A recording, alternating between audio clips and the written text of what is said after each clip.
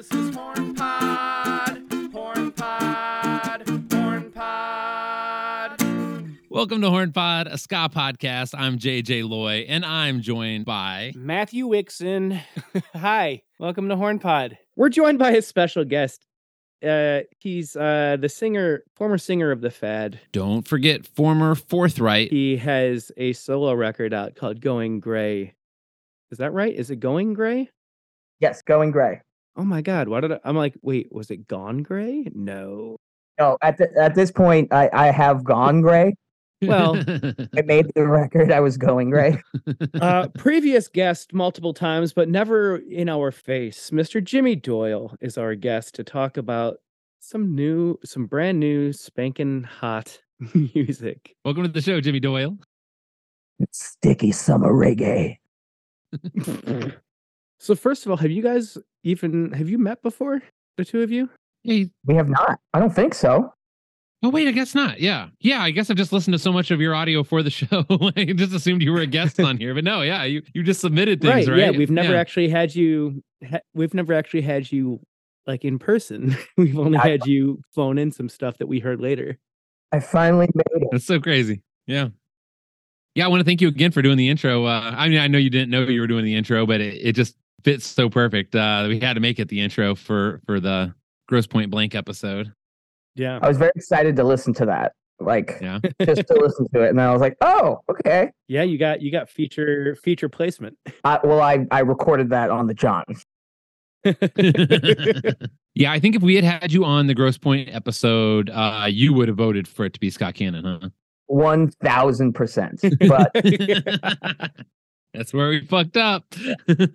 Well, no, I mean, I think it was better to have someone else like from Michigan to kind of give local perspective of it. Yeah. But I've known you for a very long time, Matt.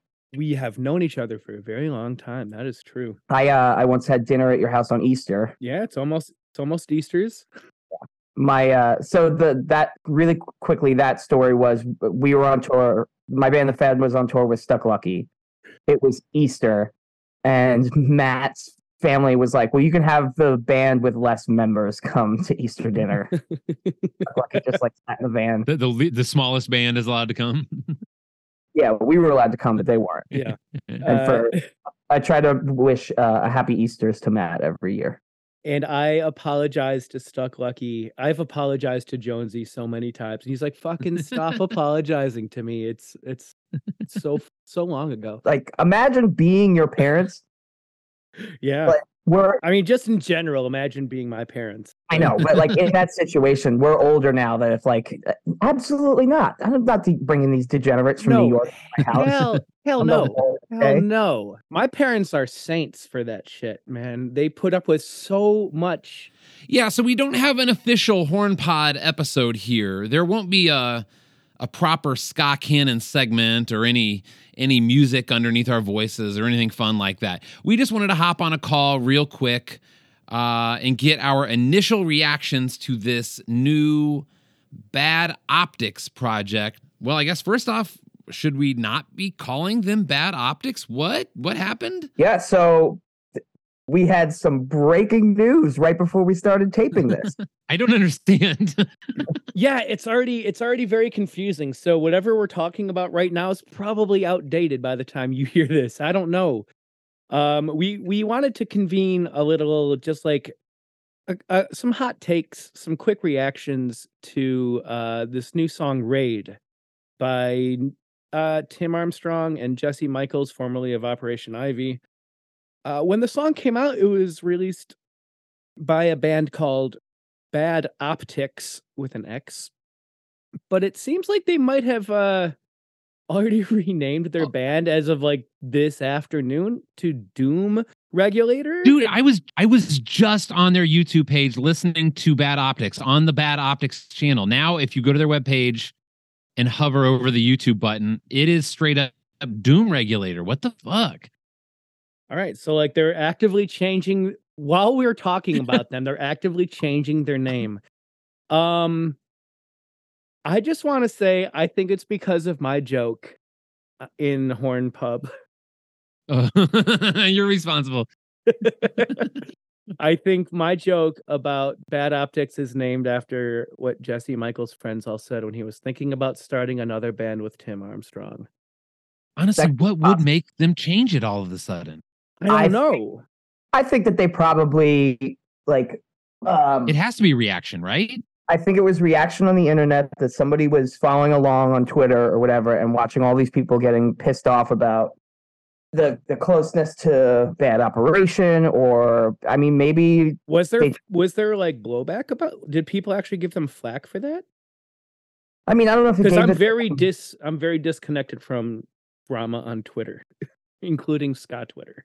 Well, that's the thing. Scott Twitter, like it's immediate. It's an immediate reaction, and it's like unhinged in one way or another. It's like for me, I was like, this is the greatest thing to ever happen. Jesus has come back. Jesus Michael is back with his apostle Tim, and it's the greatest song ever written. And it's but the other side of it was just like, oh, these guys are old. They're just cashing in on this. There's Tim being involved at all because of like what your joke. Just people are savage on there, and I think that maybe they were like, well, let's just call it Doom Regulator or whatever the second choice of for their name was. I don't know but I definitely think it was a react. Why do you think now? Like, why now? Do you think it's because Bad Time is kind of popping off and ska's profitable again in some areas? I feel like if they were really wanting to cash in, a full Op Ivy reunion is what would do it, right? Like this is, I don't know. For sure. You kind of have to be in the know. It's I not don't like know. they're just banking on everybody knowing who they are, I know, but like it's quick, easy money for who they are. Like, sure. Yeah. This is the easiest money Jesse Michaels has made in 40 years. Yeah. True. Like. Yeah, well, Ska is kind of having a moment, not its moment, like it's the greatest thing to ever happen to ska music in the history of it. Like there's definitely something going on right now. For sure. But they've been writing songs together for years at this point. Like Living in a Dangerous Land was part of that Tim Time Bomb series that he did with mostly the Interrupters, like as the backing band on it. So it's not like they haven't done ska songs together since the 80s. This is just more of a focused project that's like, okay, we're going to do an album of this now, not just a one-off. And, that he did a song a day for a year. Is that what it was? The Tim Time Bomb project? I don't know about a year, but yeah, they were really cranking them out. Yeah. I'm not sure how exactly productive he was, but it was a lot of music in a short amount of time.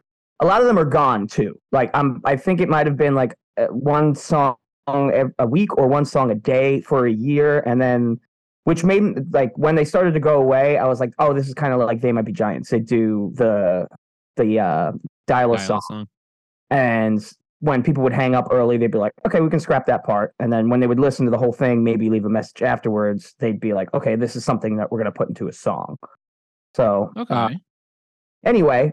I don't think this is a cash-in moment. I think they finally have it together with the two of them writing songs, and they got a rhythm section that they're happy with.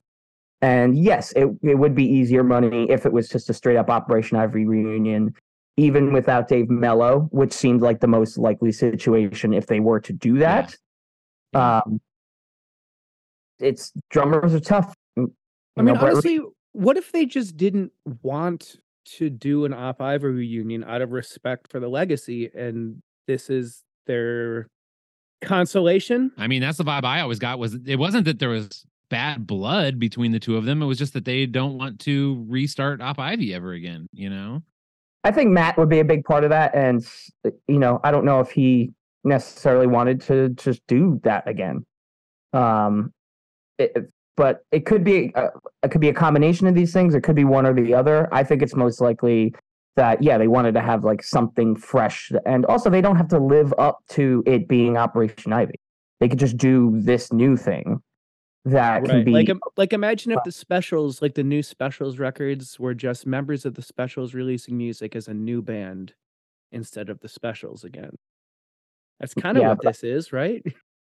I want that. Yeah, well, I mean, the Specials would even like individuals would go out using the Specials name and not even Well, try for a reunion. Like That is and true. same with the Selector and the English Beat. Like so, Yeah, there's been at least I two think different in a versions of sense, either of any of those bands. right? Like I think in a sense, like these guys are taking the classier way out. I mean, either one of them could have started Op Ivy anytime they wanted, and Well, they sure, but like, didn't. Well, it's I mean, But like, then- I do think that this is kind of the honorable thing. Like, we're not gonna do Op Ivy again, but like, you know what? It'd be cool to do something like that again. And we're not gonna call it Op Ivy because we don't want you to compare this to what we were doing as teenagers. And we don't want to have to live up to shit that you've been listening to on repeat for decades. You know, and like, unfortunately, they have to now be like, well, we're a new band, and they have to deal with the backlash of just like, well, there are other new bands that have been working for not that long that you should be giving your attention to, and not oh my god, give all this That's- attention on the first day. It's dumb. I think it's a dumb. is that what Scott Twitter is saying? Like, Part it's of not a it. good argument. like they shouldn't be getting these inches of column, like all of this coverage should be going to Eichlers or whatever. Like that, come on. Well, that was that. What about Bad Operation? You're ripping off Bad Operation, who I don't. I haven't asked Greg where the name came from, but it seems likely of like a mash of Bad Brains and Operation Ivy. That's Yes. thought of. There's no way that the Operation Ivy wasn't considered as when you were naming your band Bad Operation, right? Like this, you can't possibly. Which I thought calling it Bad Optics was like, also the first time I saw it, I thought it was like Op Tickets, like Operation Ivy reunion tickets. And I clicked, and I was like, oh, this is cool. This is like a new band. This drummer's fucking awesome. Like that is a solid drummer. And Trash Talk are a great band. I was like, oh, this is gonna be so heavy. This is gonna be so cool. And I played it. And it sounds aggro-lightsy. Yeah, it sounds like the sonically, it sounds like a poet's life. Yeah. Like Yes. pick that song back. But you have which was Tim Armstrong's side project solo record with the Acrolites. Right. yes, and then you have Jesse on top of it with his delivery that's very, very unique.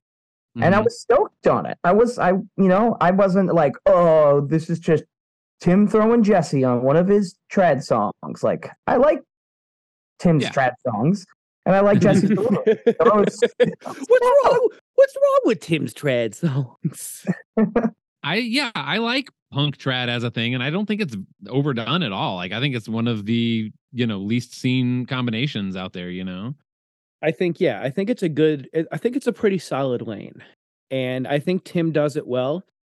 And to the defense of the people kind of giving you shit or whatever, like the critics, I kind of agree that this does sound like one of Tim's solo records with Jesse on it. But the idea that they're going to be doing a bunch of different styles of music has me very excited. That's what I'm excited about. Not that they're going This isn't the only lane. Not that they're going to be doing a bunch of this, but they're also going to be doing punk and whatever else. Like, it sounds like they're going to be doing, in my mind, what I told JJ a few days ago was like, what if they're just taking all the parts, all the stuff that they were doing in Op Ivy and just playing the modern versions of it? Because like a song like Bad Town, maybe, like some of the reggae songs, like if they were written today, Tim would make them sound like a post Agrolites reggae sound. Right. And like, what if they're like hardcore songs are also going to be like modern hardcore songs and like that kind of shit? Because with these band members, they can play heavy, obviously. Because it's the dude from Trash Talk and the guy from Queens of the Stone Age, the Bronx. Like, I saw him play with the Bronx and Circle Jerks in the last year. That dude can play. Yeah. Oh wow. Like, he had a band in it. I'm losing all my punk points right now, but he had a band in LA a long time ago, because like he's just as old as Tim and Jesse are, which is nice that they have someone age appropriate in Tim Armstrong's circle. Um, There, everybody's satisfied. yeah, we dissed got him. check all the boxes, baby. But yeah, I'm like I said, those they can play. They have the chops, and to be able to play reggae like that, and know that they're capable of playing super fast, super heavy. It's. I'm interested to see what's going to happen with it. I mean, do you think I could be on the right track? Like, could they just be doing Op Ivy, but like the modern interpretations of those sounds with this band? I mean, definitely. I want to hear more, but I mean, you're not wrong so far. I think Tim is gonna have. It sounds like something Op Ivy would do. Yeah, could do Today. They Well, 'cause, wouldn't have done like, before, if but they they had- would do today. right. Yeah. Yes. Yeah, it's an evolution, I guess, is what I'm saying. Yeah. the two of them have come so far, and there's a lot more to talk about, like with Tim and his evolution in music, because it is gradual, and he's kind of hitting a sweet spot that I'm happy that now is the time that this is happening. Because I listened yesterday. I listened to the first Rancid self-titled to the 2000 self-titled, and Okay. there's a lot that happens there. The song, There's a lot going on here. Especially if you include that 2000 record, like it goes a couple extra steps, right? yeah, that's my favorite one, because it's kind of in like all the songs are in a similar key, and there's like no stops between the songs. It's their decline, but it's not intended to be one long song. Like there's a lot of different subject matters in it, but sonically it's like just one journey. It's a band that just won't stop playing. They're not gonna ask you how you're doing, and that there's merch in the back. They're just gonna keep playing. And that's what I really liked about that record. Like because Out Come the Wolves is pop songs, and they had to get there through those first two records to really like know how what their sound is and what they're really good at, and it's really showcased on there. Life Won't Wait is an experimentation. That's the first one that they produce themselves. They're more specials. Yeah, I read an article that did yes, exactly. It was they made an argument that everything up to Life Won't Wait followed the Clash. Like each of those records are each of those records for the Clash. Oh, okay. Yeah. Interesting. Yeah, that London Calling is their London Calling is Out Come the Wolves, and it's pretty spot on there. Because Let's Go is great, and there are good songs on it, and it's the first one that like the sound gets there. It's the first one that's like really done in a nice studio, whereas the first one you can tell that it's a little bit more lo-fi and rough around the edges. And Let's Go is like polished to a point where that's not what it's going to sound like live. And London Calling was, London Calling, they went with a different producer on that one. I don't know if I'm getting my facts straight here, but I couldn't tell you. It's definitely a different producer than give him enough rope. And he got everything out of them. Like he got exactly what he needed for that record, and it sounds great. Maybe London Calling is the one that's without Bernie Rhodes. Like Bernie Rhodes wasn't calling a shot in London Calling. It was really the producer's shit. But anyway, getting back to Rancid, Out Come the Wolves is great. But there's a journey there, and instead of going in that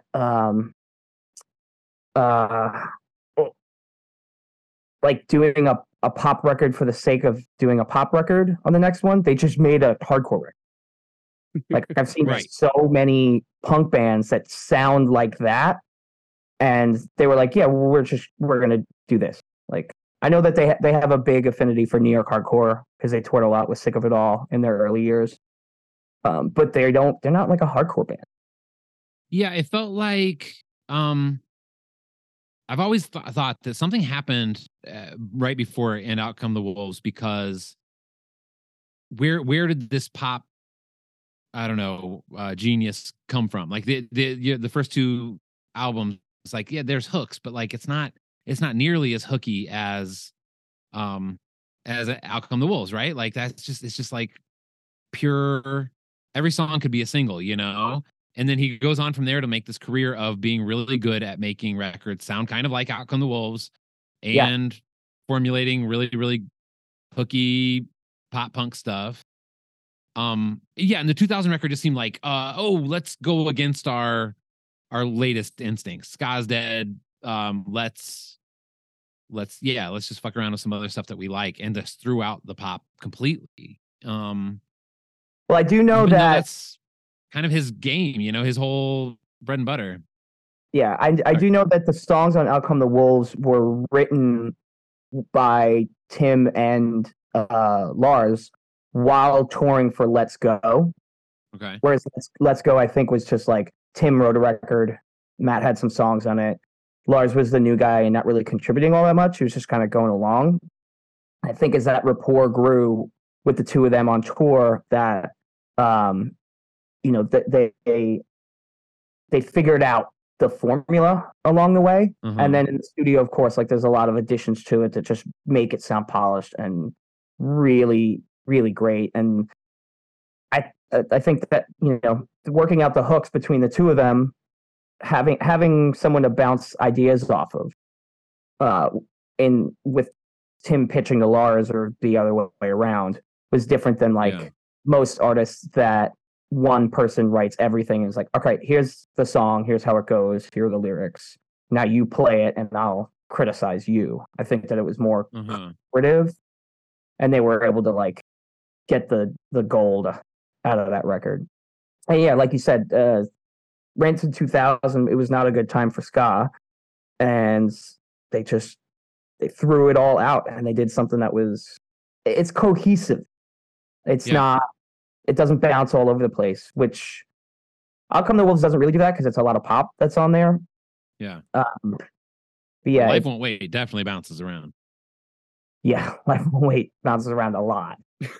And I have a feeling that's what we're in for with Bad Opt. I mean, Doom Regulator. Doom Regulator. Doom Regulator. Yeah, so this song has kind of come with a promise. Yeah, we're going to be putting out more tunes. It's a full band. We're going to do a thing, and the styles are all going to get changed up.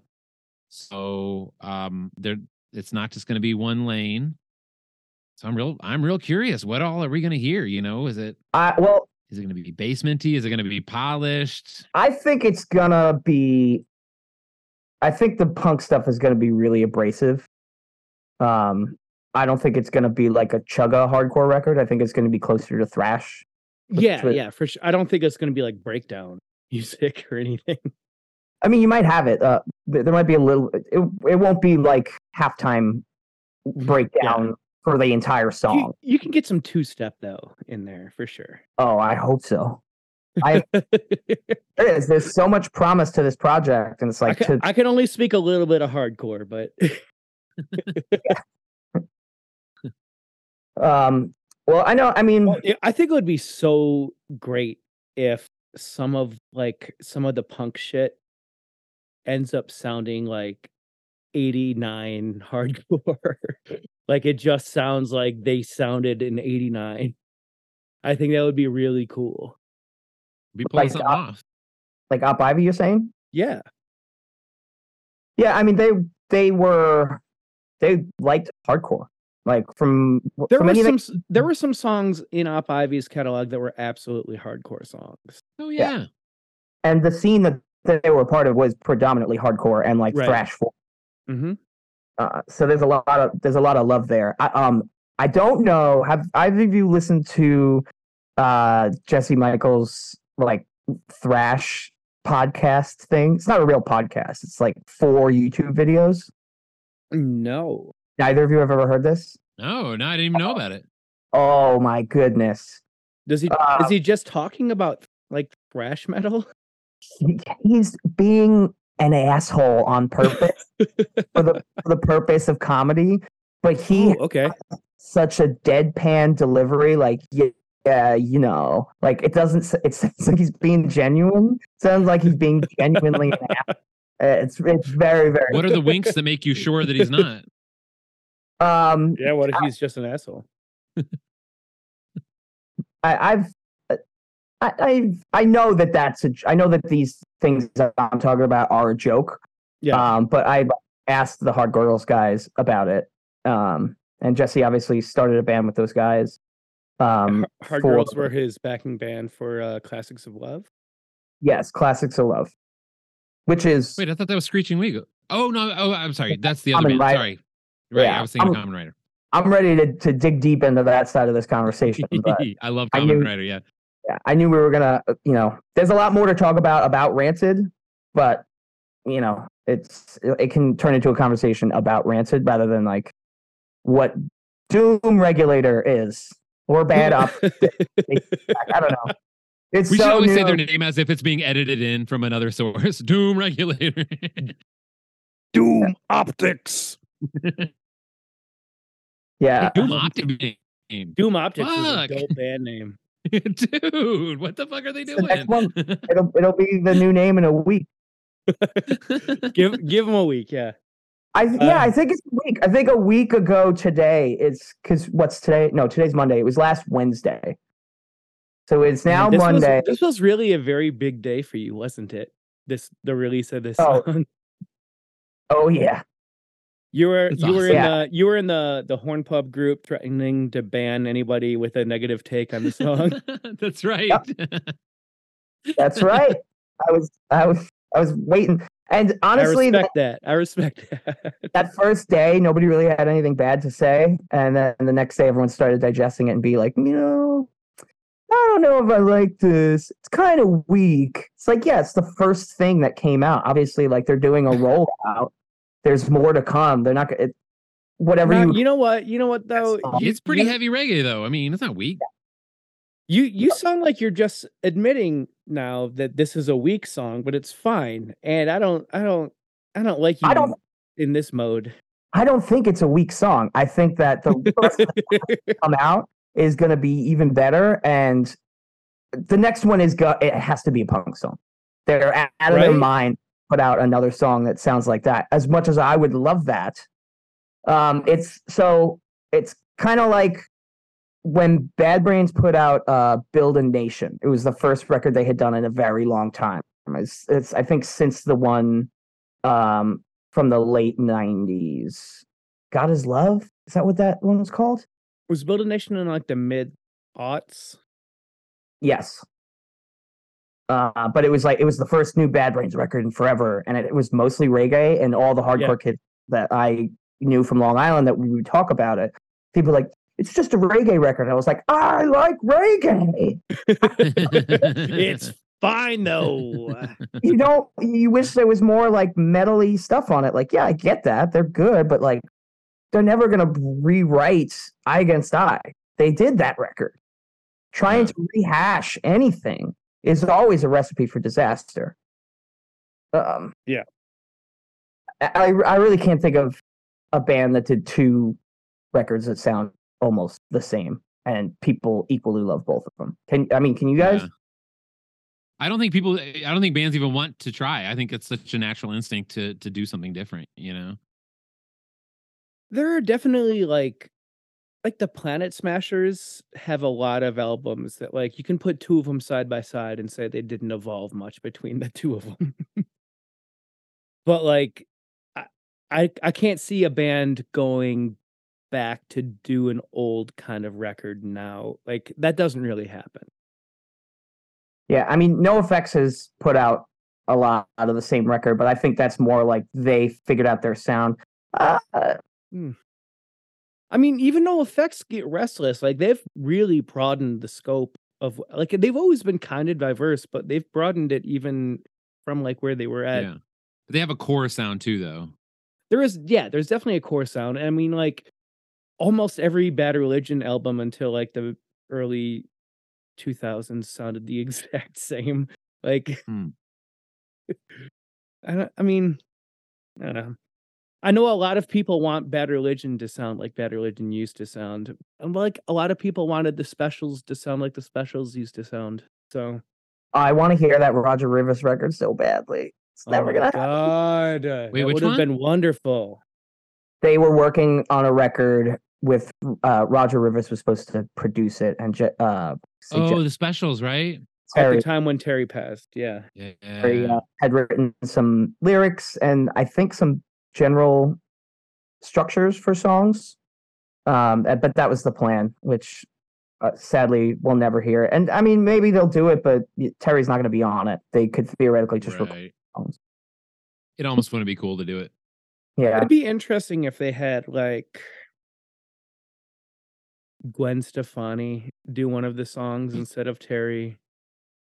Like something like that. Like, Is that what you want, Matt? I mean, not her specifically. oh, you really want? No, it's not.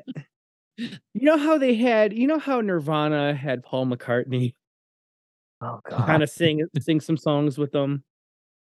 So what you want is so Gwen Stefani is the Lord, and that's Sure. that's what it was. It was no, it wasn't. That was a new thing. That wasn't. They weren't calling that Nirvana when they did the Nirvana. No, it was like a one-off like Rock and Roll Hall of Fame kind of related gig, I think. I think it was the Grammys. I can't believe we're talking about Nirvana right now. All right, go ahead. We'll change the Anyway. subject back. That's so off the path. Common Rider. And I saw Common Rider live once. Did either of you see Common Rider live? No, I didn't even get that record till he'd already moved on. Yeah, They played in Long Island on on Long Island. I'll be excommunicated by my people. They played on Long Island on Halloween. I want to say 2000. Wait, I have this record. This got to be Is it a bootleg live? No, I have a bunch of records here, so I could pull out liner notes if I want to fact check myself and not Google it. But this is my nice marble pressing of This Is Unity Music. Here it is. This is 2002, so it was probably Halloween 2001. Is what I'm guessing, or maybe it's 2002. I don't know. Who gives a shit? Who are they playing with? Do you know? Who do they play with? Yeah. It was the Strider, who I don't think was they were on the Plea for Peace tour, but they did a one-off. I got on you. Long Island. I'm gonna say 2002 because I think that's when they were doing. 2002 is when I saw them on the Plea for Peace tour. Yeah. So if that helps. Yeah. Halloween 2002, they played a place called Backstreet Blues, and it was a basement on Long Island.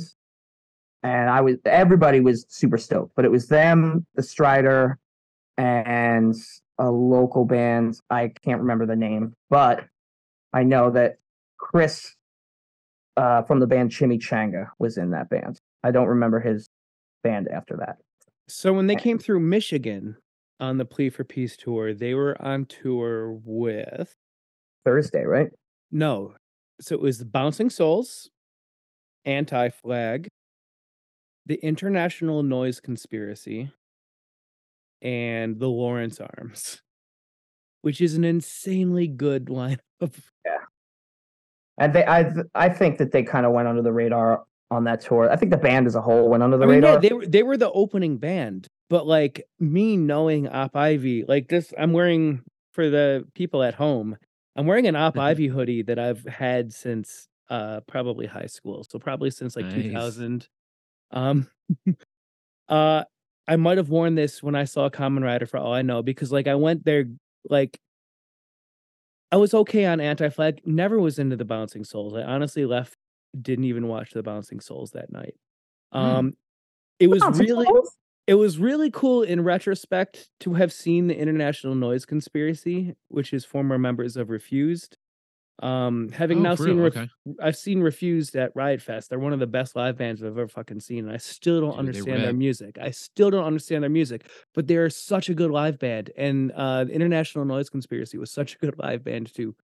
But yeah, I went there like kind of mostly stoked that I was gonna see Jesse Michaels, the dude from Operation Ivy, and he was just like, I was like, dude, this is like the punkest dude. Like in 2002, internet was nothing at that point, you Yep. know? I'm like, this is the fucking dude from Ivy. It's gonna be, and like the guy has like a button down shirt and just jeans. Like he looks like a normal guy at work. And I'm just like, oh my God, he's not even a punk. Yeah, I didn't see the Plea for Peace tour that they were on, Yeah, so I have a different memory of that night because it was all I'm about them. sure. They Oh yeah, for sure. got to play for way longer, but Oh, I bet. everyone in Yeah, the yeah. room, everyone in that room was like what you were describing. Like everyone was like, "We're gonna see the guy from Mob Ivy. This is gonna be incredible." And it is one of those like nights that, you know, I see people now that were at that show, and like we'll still talk about that show. Like, oh, can you Yeah. believe we got to see this? But my takeaway from it was like, wow, this dude has some weird dance moves. He's got a very strange stage presence. He does have an awkward stage presence. That's for sure. Like I have no recollection of what songs he played. Again, this was almost 21 years ago that I saw this band. I have no recollection of what their set list was. I don't have any recollection of how they sounded. I know what he looked like, and I know how he moved on stage. somebody did videotape the show that I went to. I'm pretty sure it's on YouTube. Ooh. But there's I don't know if it's the full set or if it's like the beginning of it or something. But I do remember it really well. It was very, very heavy. This is Unity Music because it had just come out. I was at the time working at a record store, and we got an advanced copy from Hopeless. So I have that CD somewhere. It's different. It's different artwork. It's from that same photo series of the baby, but it's like a different picture of the baby on the cover of it. And I was just so stoked when that record finally came out because I had like a month of listening to that album over and over and over again before that show happened. So a lot of people that were there, like they wanted to hear stuff from Last Wave Rockers more so than these new songs, but it was very heavy on the new album because it just come out. That's what you do, go on tour. Absolutely. And I prefer that second record to the first one. I think I do too. Sounds no way. I love that first one. I don't dislike the first record, but I think the second one is very complex. Like I'll give it another listen because I really don't listen to it very often. How would you describe what they do? Because it's not punk really. It's not ska punk, but it's not neither of those.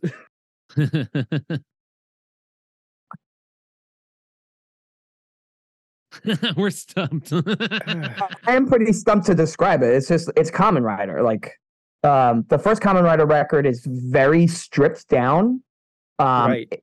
They might have doubled the guitars, but they would only have done it just to double the guitars. It sounds like sparse sound. Yes, it's very sparse. It's not meaty. That's what I would say about the Unity music. Is there's like something you can sink your teeth into. It's more of a fuller sound. It's got like wild ass harmonies on like Firewall. There's like 4 or 5 part harmonies going on with like complicated jazz chords. It's like punchy. There's a lot going on this Unity music. All right, I'll give it more of a listen. I know when I can beat. It's more of a full sound. From what I understand, like people joked around with me about it. It's like, oh, it sounds like 311, and I think that was kind of the plan. Yeah, because I think that's what he wanted. I don't know if that's what he wanted, or maybe his producer wanted to like make it more of a full sound. I don't know whose decision it was, but it has a more palatable sound than Last Wave Rockers does. Last Wave Rockers just sounds like Jesse wrote some songs on an acoustic guitar, and then he was just jamming on them with a drummer, and yeah, they plugged it in, yeah. And there's really so at either of these Kamen Rider shows, did they play even a whiff of Operation Ivy stuff? I don't think so. They didn't play that. I saw Classics of Love play The Crowd, I think was the song that they covered. That's Jesse's second band after Common Rider, or third band after Op Ivy, I guess is the better way to say that, right? Yes. Okay. Also, if you guys haven't heard it, this record, the Am I on My Own comp, not comp, it's Common Rider Am I on My Own 7-inch that came out in between those two records. This is a really cool record. It's on Spotify. It's got the songs Am I on My Own, Insurgents, What the Heart Looks Like When It's Hot, and Thief in a Sleeping Town. It's just a quick jammer.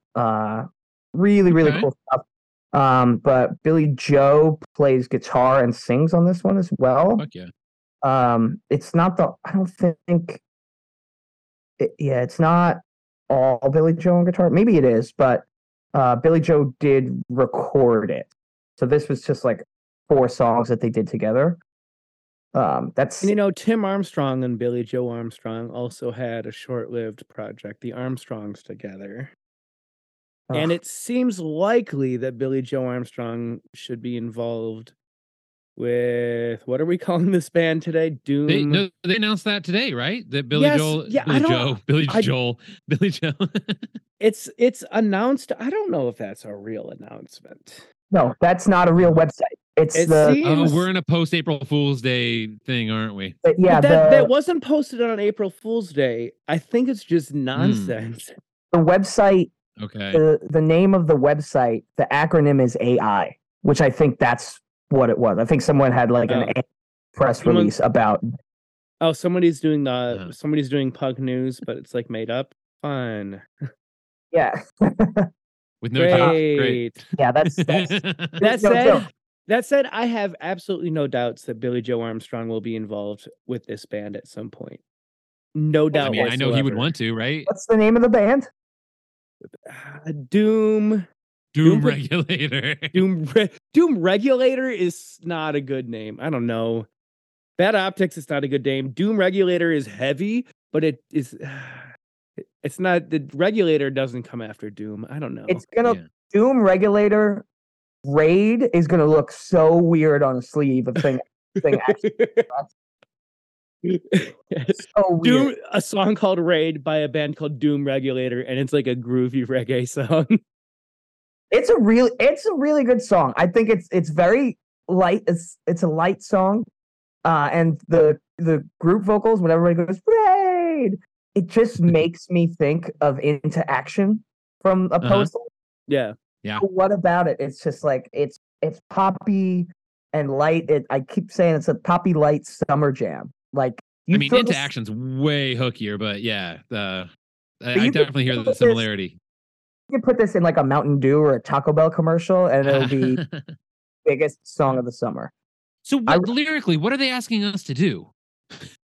Who are we raiding? Raid! Is it the Republicans? Where? I Where are we raiding them? Yeah, I think. Where they live, where they kill, where they bury. Well, yes, where they kill, where they bury. Yeah, I'm not sure where exactly they are gathered for us to raid, but it sure seems like we're being encouraged to raid them wherever they are. Yeah, it's an imperative statement. I have the lyrics open in front of me right now. Wow. It is. What? I'm not allowed to reference things directly. Cool brag. I didn't know we were being accurate. That's why I listened to all that Rancid stuff yesterday. And I was like, it was weird because I haven't listened to the self-titled or Let's Go in a very long time. And I'm like, you know what? This is actually a lot better than I remembered it to be. Because I only listen to like self-titled or Life Won't Wait. Because I'm a friggin' snob. I hear Vic go and I know that guy. Look, Indestructible's got some good tunes. I have my own curated Rancid favorite songs CD in my car. It is still rolling. It's just the first 3 songs on Honor Is All We Know over and over again. That's it. That's all I like. And their side of the No Effect split. There's some of that on there though, no lie. The Rancid stuff? Which ones? Don't count me wait. Don't count. Oh, Antennas. The No Effect side of that split. This is I think that comp is incredible. Yeah, comp. It is. Incredible. It's so good. But I don't like the NoFX songs done by Rancid. No, I love the Rancid songs done by NoFX. No Come Effects. on. No, I love it. No Effects covering Rancid is so fucking good because everybody in No Effects is better at their instrument than everybody in Rancid, and I'll stand by that instrument for instrument. But Rancid songs are so much fucking better written than No Effects songs. So That's what I was gonna say. it's best of both worlds. Whereas in the other Yeah. end, you get sloppy ass Rancid takes of shitty Rancids or shitty No Effects songs. But that said, it's really cool to hear Rancid doing bad versions of No Effects songs just for the novelty. And then the other side is like incredible versions of Rancid songs. So good. I There, love it all. honestly, the one that I like the least on the NoFX side is Antennas because I just think that record is perfect. I think nobody should do anything to that record other than play it really loud. I went to California to see Hepcat in February, which was awesome. But like the big moment for me was I rented a Mustang convertible, and I got on the freeway at one point and was just blasting Rancid 2000 like, this is the greatest time of my life. It's so much fun out there. Okay, but what do you think about Deals Gone Bad's cover of Antennas? From I that don't- Rancid Oh, yeah. I tribute forgot album. about that. Yeah, not so much. It's like, Oh, they're the- selling sexism. They're selling racism. They're selling anything you get your fucking hands on. I love that you moved the mic back. Yeah. It's a kindness. Well, I had to go for it. I had to go for the Todd Hembrook. I This is love Todd. Outcome And of Lost. Yeah. what's that? This is Outcome of Lost talking about. No, it's on whatever the official tribute What album was was. that on? It was on that I don't know. Oh, the Hooligans United or Hooligans whatever. United. Yes, that's what it's called. That's a fun record too. It's I not don't think I've bad. Not heard all great, but there's some good stuff. Not all on great, there. but there's some good Yeah. stuff. Some of it's too spot on, which is the problem with all of those kind of like Yeah. tribute albums. Some people just can't resist themselves. I really like the Roots Radicals in Spanish Oh, yeah. from whatever Give them the boot. boot that was. Give them the boot one. Man, we are all over the place with this. Nah, Yeah. we're right on target. I mean, come on. We weren't really wanting to keep this structured, were we? Yeah, this is all loosey goosey, Enjoying the baby. chaos. So we You're just talked. flipping through LPs there, huh?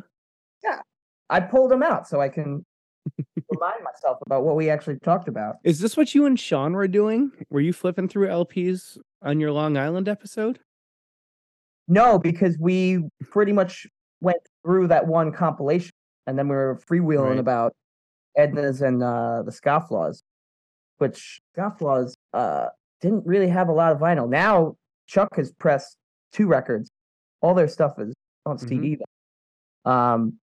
Edna's also had just stuff on CD. We're not talking Long Island Sky. No, I really did love that you guys did that. Sorry. I was hoping it would kickstart other people trying other local episodes, but so far nothing, you know? They don't have the balls. Yeah. No one's Who got the are- gumption. Why don't you call somebody out? Who do you think should do a St. Louis Ska?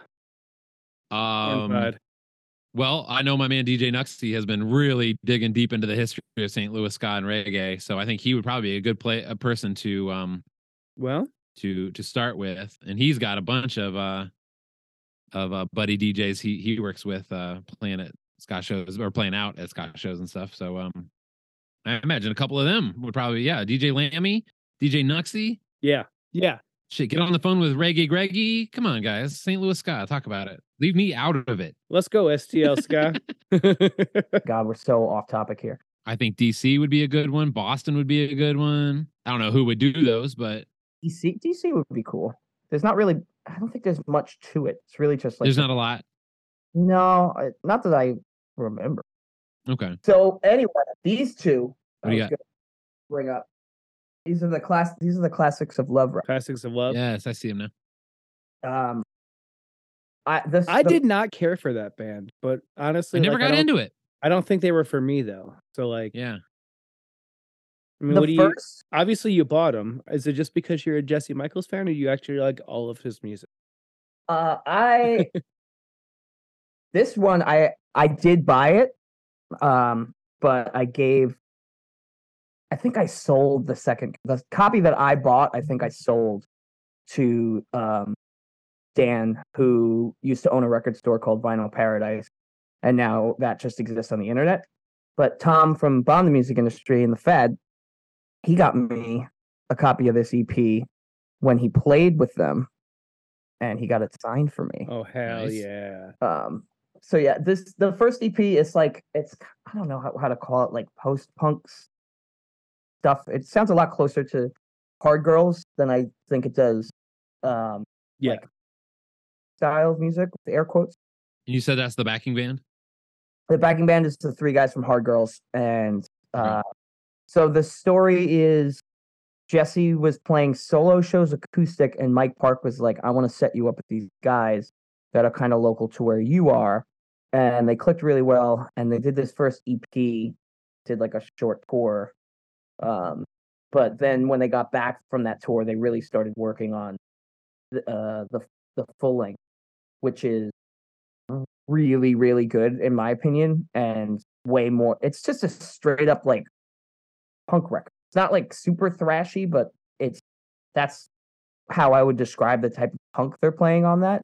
And then there's just like two ska songs that are on it, and it's just kind of like the ska stuff that's on there sounds like they were just throwing shit at the wall and see what sticks. But it stuck with me. Um, I actually got this record and the Dan P and the Brick record, first one. I Hell got yeah. the same package from Asian Man, and Major Man. I listened to the Classics of Love full length over and over and over again. And I was like, all right, I gotta listen to this Bricks record too. As soon as I put the needle on it, it broke. And I was like, Oh. shouldn't have, not the record, the needle broke. Yeah. And I was like, I shouldn't have. It like wore out the grooves on it where it was only able to play the Classics of Love record. I told Dan that at one point. I was like, yeah, I got the Bricks record, and the first time I played it, the needle broke because I was listening to Classics of Love over and over and over again. I think it like broke the needle before I put it on. It's like, no, that's because my band's terrible. I love that Bricks record though. It is very, very good. Yeah. Got a real clean sound. But yeah, this I recommend this if you didn't like it. I don't know if you just like listen to a couple songs and I are like, should give it another listen. Because like I don't know, I don't have a lot of time for stuff. So like if I don't like something, I just don't listen to it again. You know, and like that was something I just didn't need. A lot of my favorite stuff is stuff that hooks me right away, but not everything. Some Yeah. albums were sleepers, so Yeah. it's good to try to give stuff another try, you know. yeah, sometimes you just need time, I think. But I don't know. Sometimes you just know. Bandstand is a good one. That's one of the ska songs. Oh, see, I didn't even know they had Scott stuff on Classics of Love. Yeah, Castle in the Sky is the other one. Hey, speaking of Mike Park, the track that Jesse did with Jeff Rosenstock and Bruce Lee Band is a killer tune. I love that song. That's Generation. What's it called? Generation. Thank you. Yeah. I can hear it in my head. That is a really cool song. I talked to JT about this raid thing. He didn't comment on it publicly. He has mixed He's feelings. doing Tim Armstrong impersonations on TikTok. That was really, really good. It's so good. He's on it. I mean, I've seen him impersonate Tim for years, but like it was really good. Yeah. So, what is that? That's so JT, who used to be in the Arrogant Sons of Bitches, has his solo career as well. He was sent a video by Craig A. Sharp, and he basically did a TikTok where he did an arrangement of Blink-182's "Damn It," but made it sound like Rancid, and it's really, really good. But he didn't do the vocals for it. So it's like one of those TikTok things like, hey, you do the vocals for this song. And so somebody sent it to JT, and he did it, and he does the first verse as Tim and the second verse as Lars. Really, really good. Like his impersonation, but just He really just knows. He knows Rancid, and he can do it. Yeah, JT has a mind where like he can just do voices. Like he has the ear where he can reproduce voice. Yeah, and the video ends before like the chorus, which I was pretty bummed about. But JT did tell me that if he had recorded that longer, where the chorus was included, that he was going to do the chorus part as Matt, which would have been. I was gonna say if he could do a Matt, that would be so killer. So funny. You know who does a really good Matt is Tom Malinowski from the Fad and Bomb music industry, because he just can't sing, so he just sings like that. He doesn't do it on purpose. It just sounds like Matt. I mean, that's probably Matt's reason for singing like that too, right? And the reason they needed to get another singer. JT actually pointed this out to me. Lars is filling the role of Jesse, which is, I feel like that's kind of obvious, but I never thought about it that way. You mean in Rancid? Yeah. Yeah. For Rancid, that he's Rancid Jesse. He needed to have someone that was a little bit more melodic, that they could kind of bounce off of one another. And with Raid, the two of them singing at like the way that Tim has made this tone that he sings in, it sounds a little strange. The back and forth between the two of them, because I think you get a little bit more like throaty with Tim's vocals in Operation Ivy, which is not a ton of it, but I don't think it has this like the sound that he has now. I don't know. I don't know. Yeah. Like it's just youth. Maybe now he knows how to sing properly because he's been a professional musician and producer for all this time, that he wants to sing that way. But I don't know. It's Tim's verse sounds a little strange. Like I think just because it goes up against Jesse's stuff. Like if that was just 3 versus Jesse, I wouldn't have batted an eye at it. And I still I love the song, and I love Tim's verse on it. Well, that back and forth with the verses kind of reminded me of the Life Won't Wait demos you did with Vic, where they're kind of trading off verses with each other and just kind of showing off their both fucked up way of singing. Man, those songs where Vic and Tim are singing together, I swear Tim makes Vic sound worse. Like Vic is singing like Tim on some of those songs. Maybe. I wonder, like, I have trouble not impersonating Vic when I sing along to Slackers. I wonder if Vic has a tough time not impersonating Tim when he's hanging out with them. Yeah, well, policeman. That's cultural appropriation. When I do it, it's fine. All right. It's not as bad. Like he's really like Joey Bag of Donuts over here. After a couple of drinks, the Long Island accent and like Vic's accent are drastically different. It just sounds the same to outsiders. I know they're different. Oh, I don't think so. I know they're different. Yeah. I'm a student of accents. That's not true. You're a student of films. I dropped out. I do different things. You could do more than one thing. You can't be a student of more than one thing. Either pick science or pick English. I do. I really appreciated Esteban from Madamoska and Catbite. His take on the bad Optix bad operation debate. He's like, there can be more than one bad op. Like, relax. Because everyone got Twitter was so mad about like the closeness of the name, and I guess they won. Because now it's Doom Regulator and not Bad Optix. I hope they change it again. There can be more than one operation, but there can't be more than one bad op. Like, what is that? Yeah, I don't know. But I'm glad they're making music. I think that's where I land on all of it. Like, who do you think's going to be future guests? Other than Amy Interrupter. Travis. On Doom Regulator stuff? Yes. I don't know if they have a guest. I mean, in songs. Like, I think Billy Joe Armstrong, like, like potentially like obviously fake news aside, like I think he's a likely person to be like, yo, I want to be in on this Op Ivy shit. Let me in on a song. If they really want to Because- double down on pissing off kids, have Dickie Barrett like do Oh my god. consequential vocals like he does on Cash Culture Violence. That's, Culture in Violence. Need to be there. that's not bad, Matt. I know. I know I can do a Dickie. You need to audition for the position. The next Look, do you want a guilt-free Dickie? Well, no, I guess you Yeah. can't. Nope. That's the next the first Doom Regulator song is going to be something called like The Jab or something like that. Oh no. I don't know if there's a need for guests on it. That's the thing. The focus of this whole thing is Tim and Jesse back together again. That what's really going to be added by I Yeah. understand that, but like Can I he don't resist the urge I though? don't- I don't He think- loves guests. Tim does love a guest. Like it might not be Buju Banton, but like I think that Billy Joe Armstrong's in the running. Travis.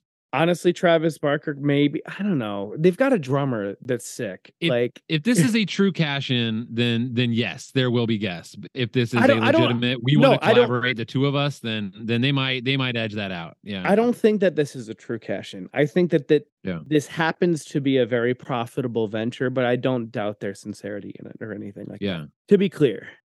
They might keep it nice and tight, you know? They also might not release anything. Like if they get bullied out of like wanting to do this, they might just have this one song. This Hellcat singles series that this is a part of. They've already Oh, released right. songs before then. There was an Interrupter song, and I forget what the other one is, but I think it's like a Northern Soul type band. Okay. And of all But yeah, they could just take their toys and go home, right? if people don't want it, the boss Hooks broke up for obvious reasons, but they also got dragged so hard by that long anthemic song that they did, and then the album finally coming out, and the single of the There's the ballad. George Floyd stuff. Ugh. But it is about George Floyd, but it's also the extension of a Rod Stewart song. Nobody knew that because they're fucking Oh. 16 years old and just like, this is so insensitive for these white men to do. It kind of was to have a song vaguely about George Floyd and then just having multiple Ben cars skanking around Boston. Like, it just makes no sense.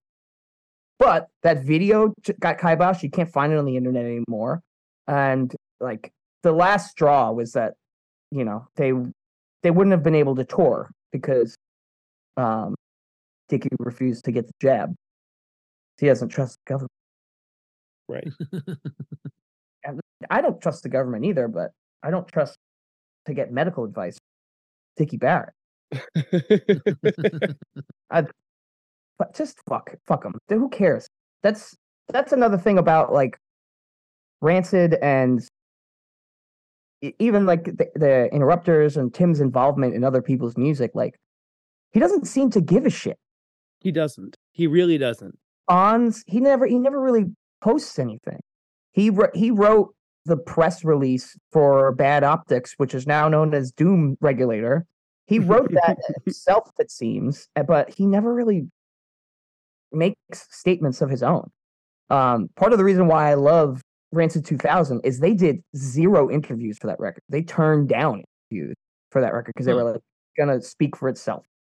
And then they did a lot of interviews for Indestructible because there was a lot going on in both Tim's and Lars's lives that they needed to clarify before people heard that record, or like for whatever people wanted to know about that record. But then them saying nothing about that and just really having no public opinions about the criticism of any of this later Rancid stuff, his involvement with the Interrupters, like I think that's respectable, and you really can't respond to any of the hate because it would just go back and forth.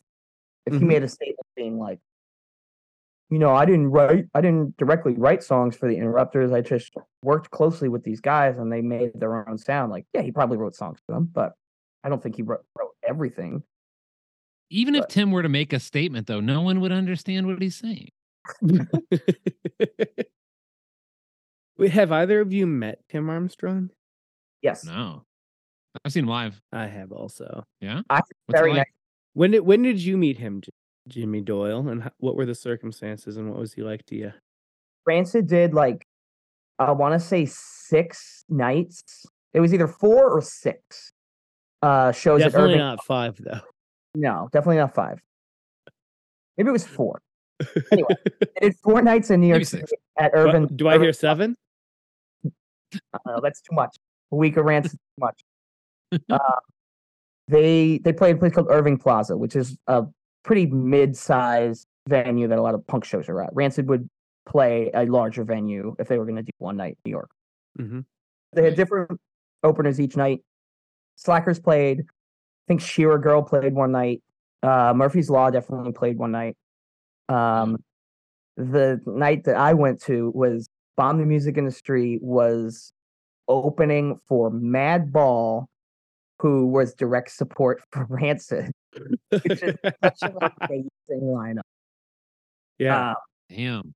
I asked for guest lists for that show. I'm going to try and not make this long-winded. I asked for guest lists for the show. Either Jeff or John was like, you either have to bartend on stage or drive the van. All right. Good. I'll drive the van. So I was sober at the show.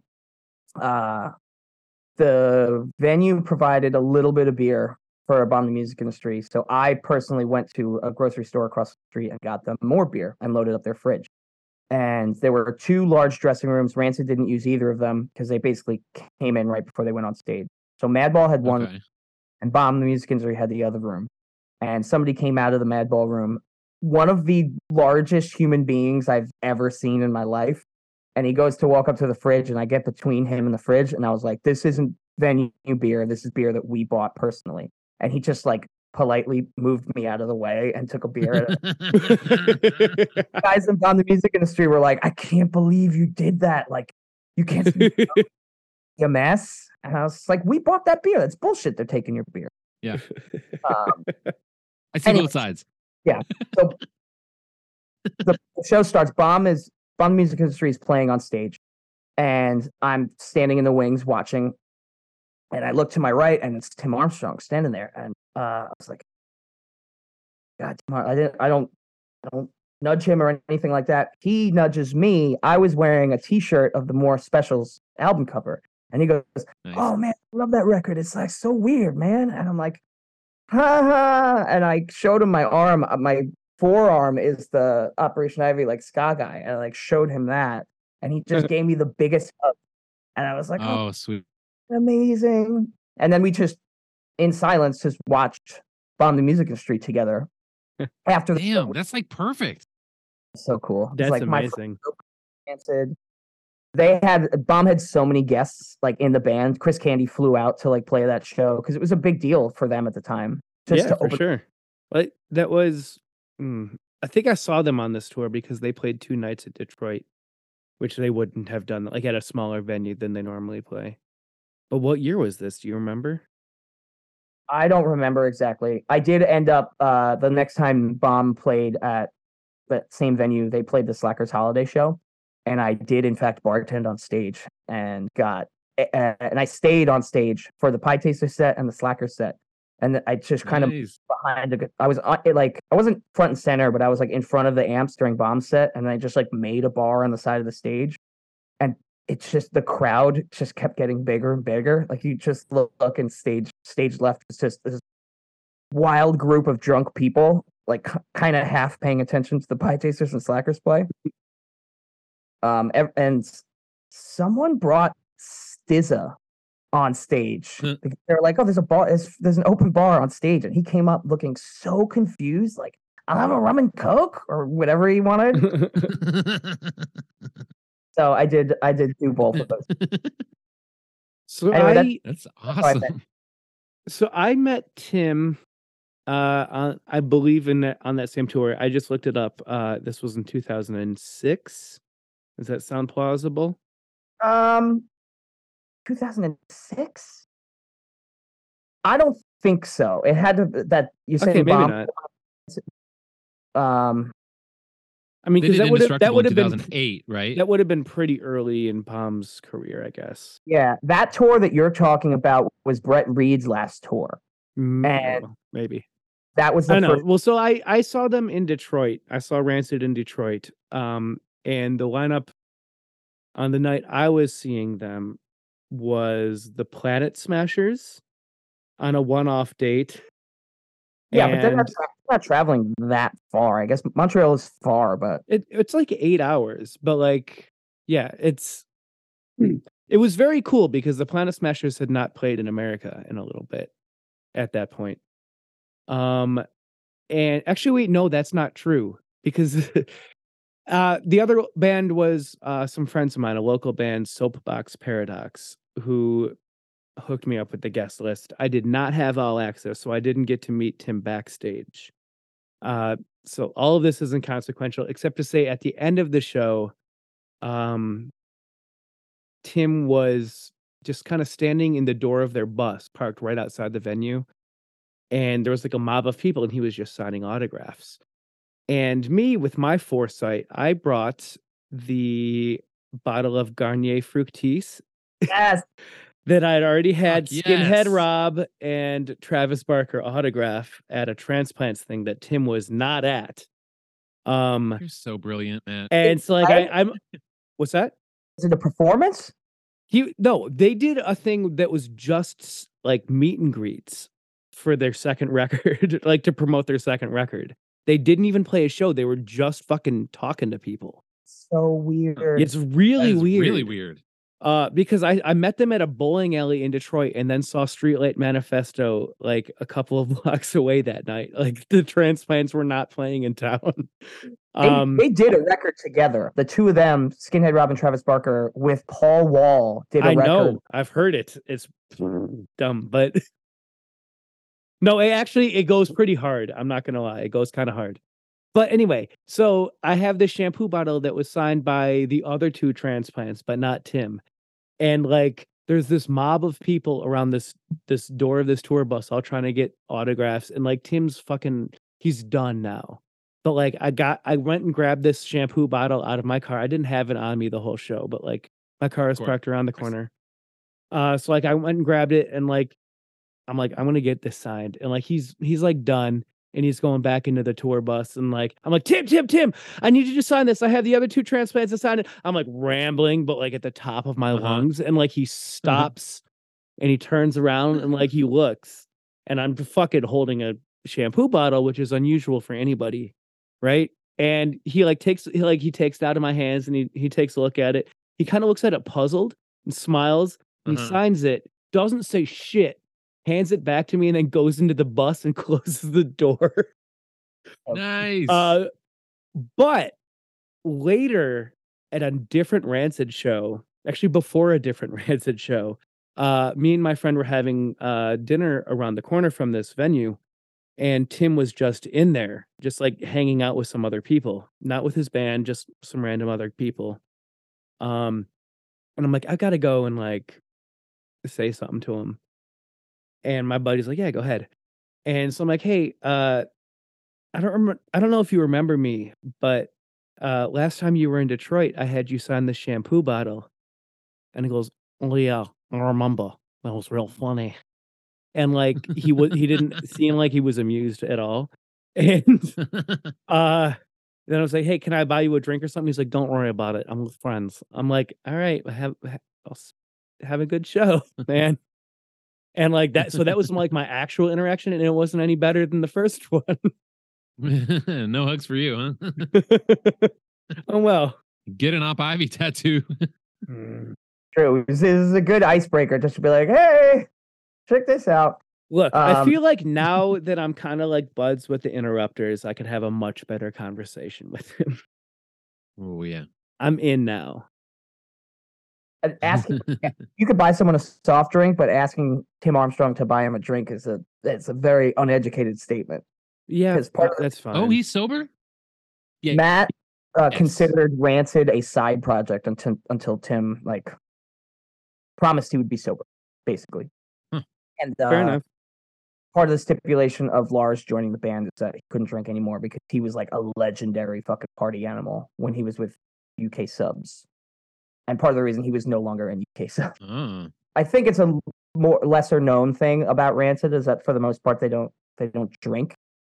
They make party in other ways. I just don't think I knew that. Not that I would, because I'm not much of a Rancid trivia head, but I don't think I knew that they didn't drink. I'm already starting to feel like bad Optix or Doom Regulator are playing an elaborate prank on the public somehow. I don't know exactly what the punchline's going to be to them, but I don't know. It feels like we're part of the setup.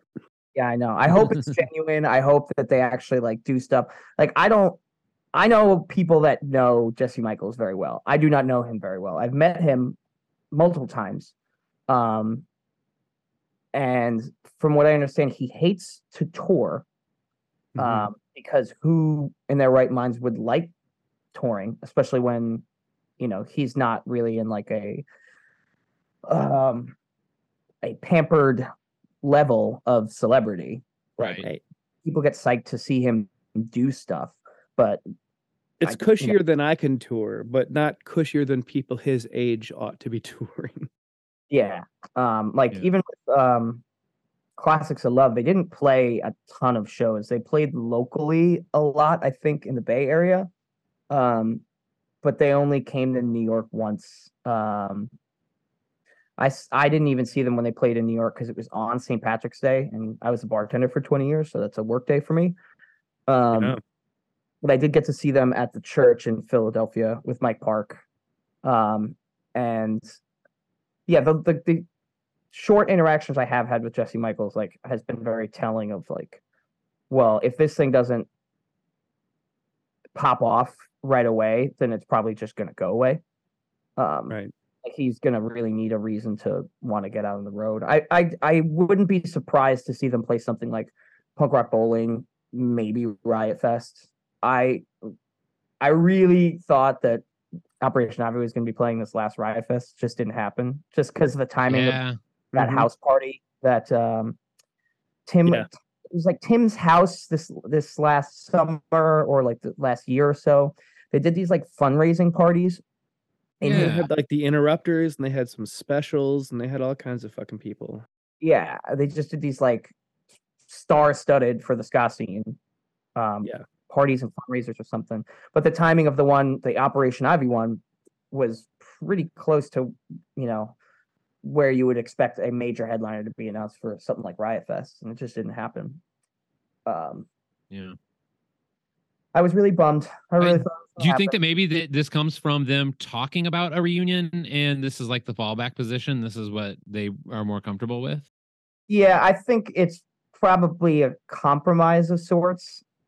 Like if they weren't going to be able to do the real thing, which I would love to see them do something with those actual four guys, but I don't see it happening with Dave Mello. And if you're not going to have all four of them, then someone that might not be as interested, Matt Freeman, because I mean, he seems over a lot of things. Like he's done a lot more away from Rancid than you might think.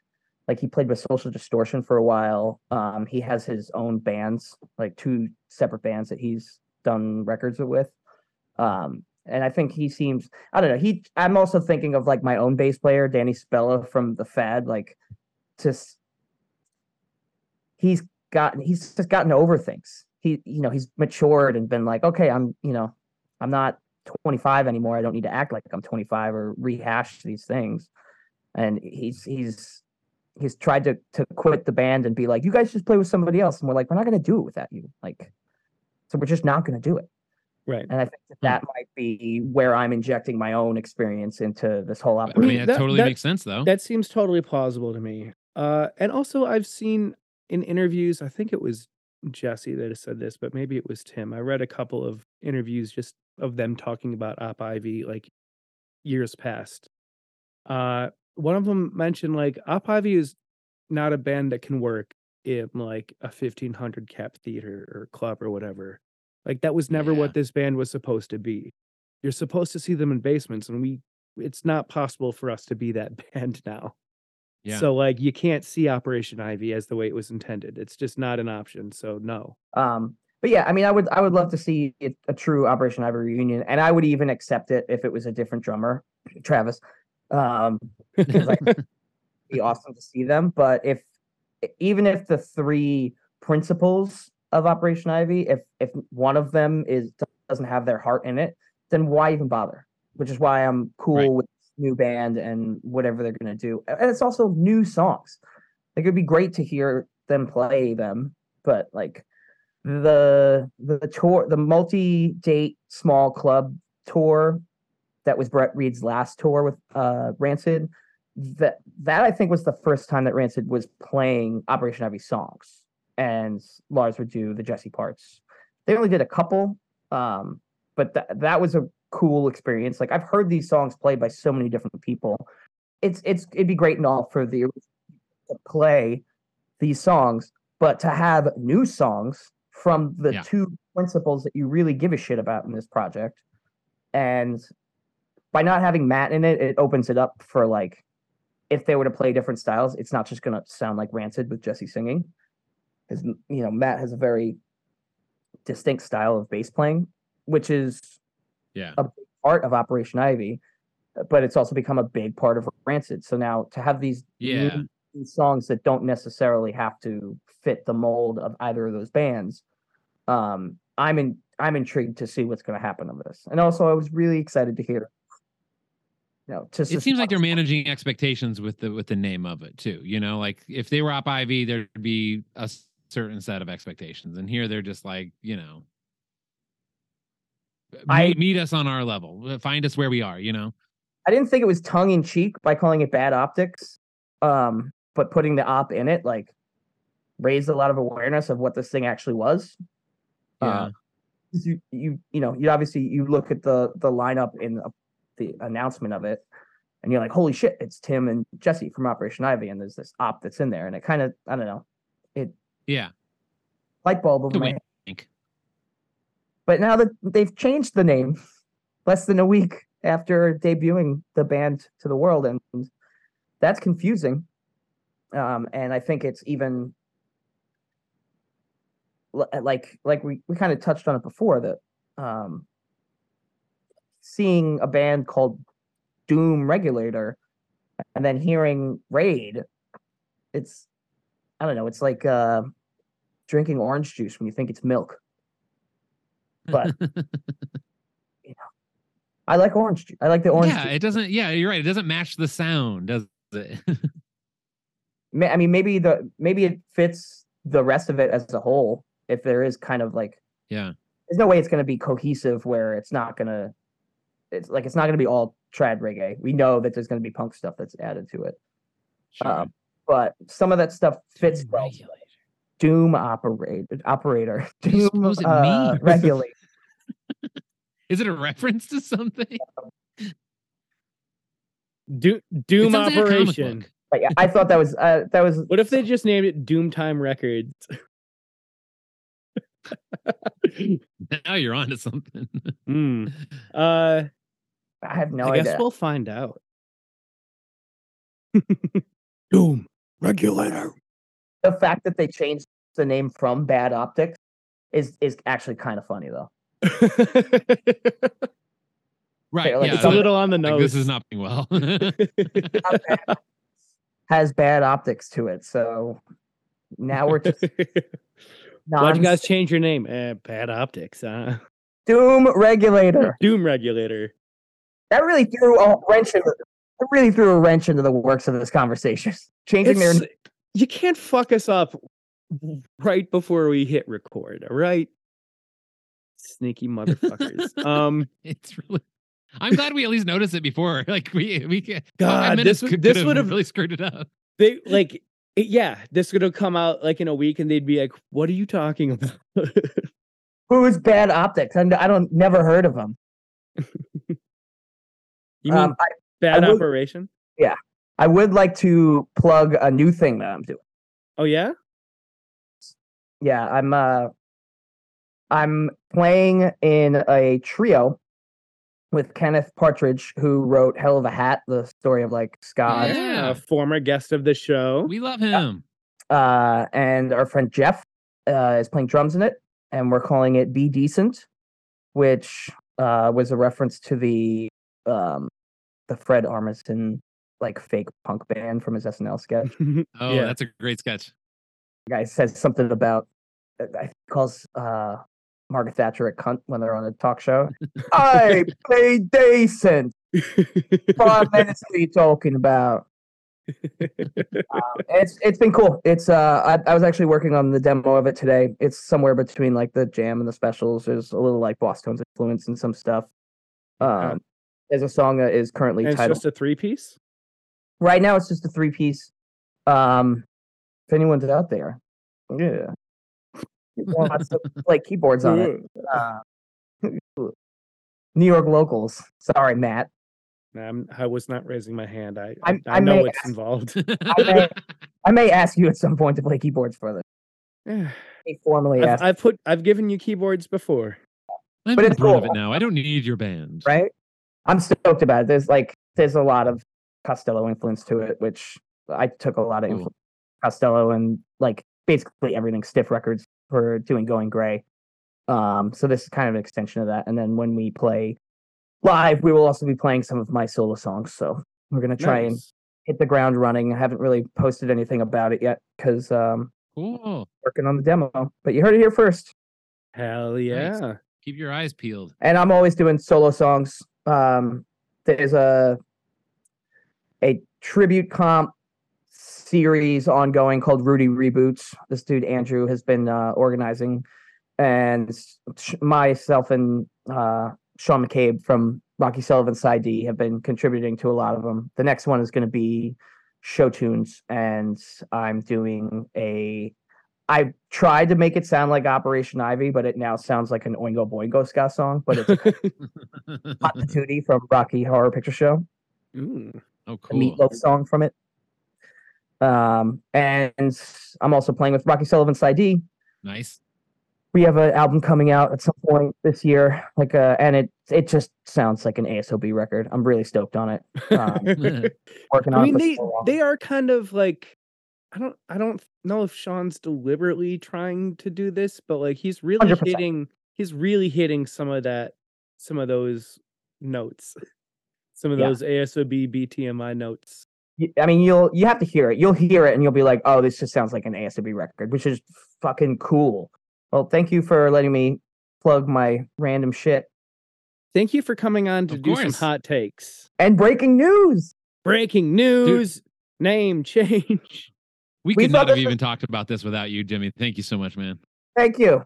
Yeah, this was fun. We should do more just like, yo, let's get some hot takes. Yep. This is fun. Conversations with Jimmy, right? Oh, me? I will come on the podcast. Oh, me? I'll come on the podcast whenever you guys ask. I was actually really stoked about this because I'm like, oh, it's like I'm doing the real thing now. It's not Yeah. theme song. It's not. We're maybe- taking them out of the basement. Yeah. Hey, whatever this was, thank you for joining us. Jimmy Doyle, thanks for being with us. Thanks for having me. Me, I'm Matt Wixon. I appreciate you guys. I'm JJ Lloyd. Thank you for joining us to talk about Bad Optics or Moon Invaders. What the hell is this band called? Doom Regulator. Doom Regulator.